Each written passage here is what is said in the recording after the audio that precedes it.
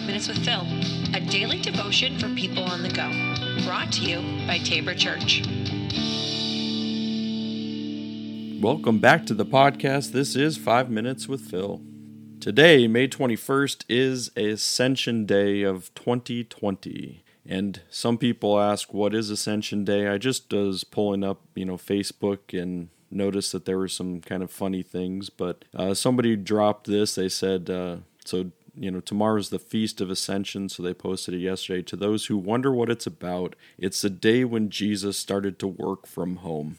I think it's a perfectly wonderful explanation of how our COVID world right now can describe the Ascension, because Jesus is going to work from home just like many were forced to do during the virus, and many still continuing to do.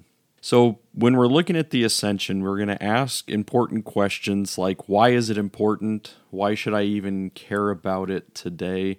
And so we're going to spend a little bit of time discussing the Ascension. I think one of the big reasons why Ascension is not necessarily one that gets talked about a whole lot is because it falls usually on sometime in the midweek, before a Sunday. Now, lots of people still pick it up on a Sunday, and there's still churches that do an Ascension Day service as a midweek thing. And I think that it's important to be able to recognize the Ascension and not just move on to Pentecost, because Jesus ascends into heaven for a reason, for a purpose. In the Apostles' Creed, right in the middle of it, we get to the parts about Jesus. And it says he descended to dead, right? He went to the place of the dead, and then on the third day he rose again. And then it says he ascended into heaven and is now seated at the right hand of the Father. So when Jesus goes back home to be with his Father, there is probably a great celebration in heaven when Jesus arrives there, right? Because Jesus is the King of heaven. So the first thing the Ascension does is helps us to explain why Jesus isn't here right now. Like that we can't just say, hey, everybody, take a pilgrimage to go see Jesus, because we can't see him face to face right now. What we do know is that Jesus says, I'm going to be with you always, even to the very end of the age. But we only get a sense of that now, of what we will one day see in whole. The second part of that is also saying Jesus himself said if he doesn't go away, then the advocate, the comforter, the Holy Spirit will not come. In John 16, Jesus is talking to his disciples about this whole thing of going away. And then in verse 6, he says, instead you grieve because of what I've told you, right? They're sad because Jesus is saying, I have to go away. But in verse 7, he follows it up. He says, but in fact, it's best for you that I go away, because if I don't, the advocate won't come. If I do go away, then I will send him to you. And when he comes, he will convict the world of its sin and of God's righteousness and of the coming judgment. So Jesus knows that it's important for him to go away, right? To go back to be seated on the throne with the Father. So again, this doesn't take away from his promise to be with us always. It's just not in the same way. And God is going to give us the Holy Spirit to be present, to convict us of our sin, and to point us to Jesus as our righteousness. So Jesus, being with his Father in heaven, gives us access to the throne room of God.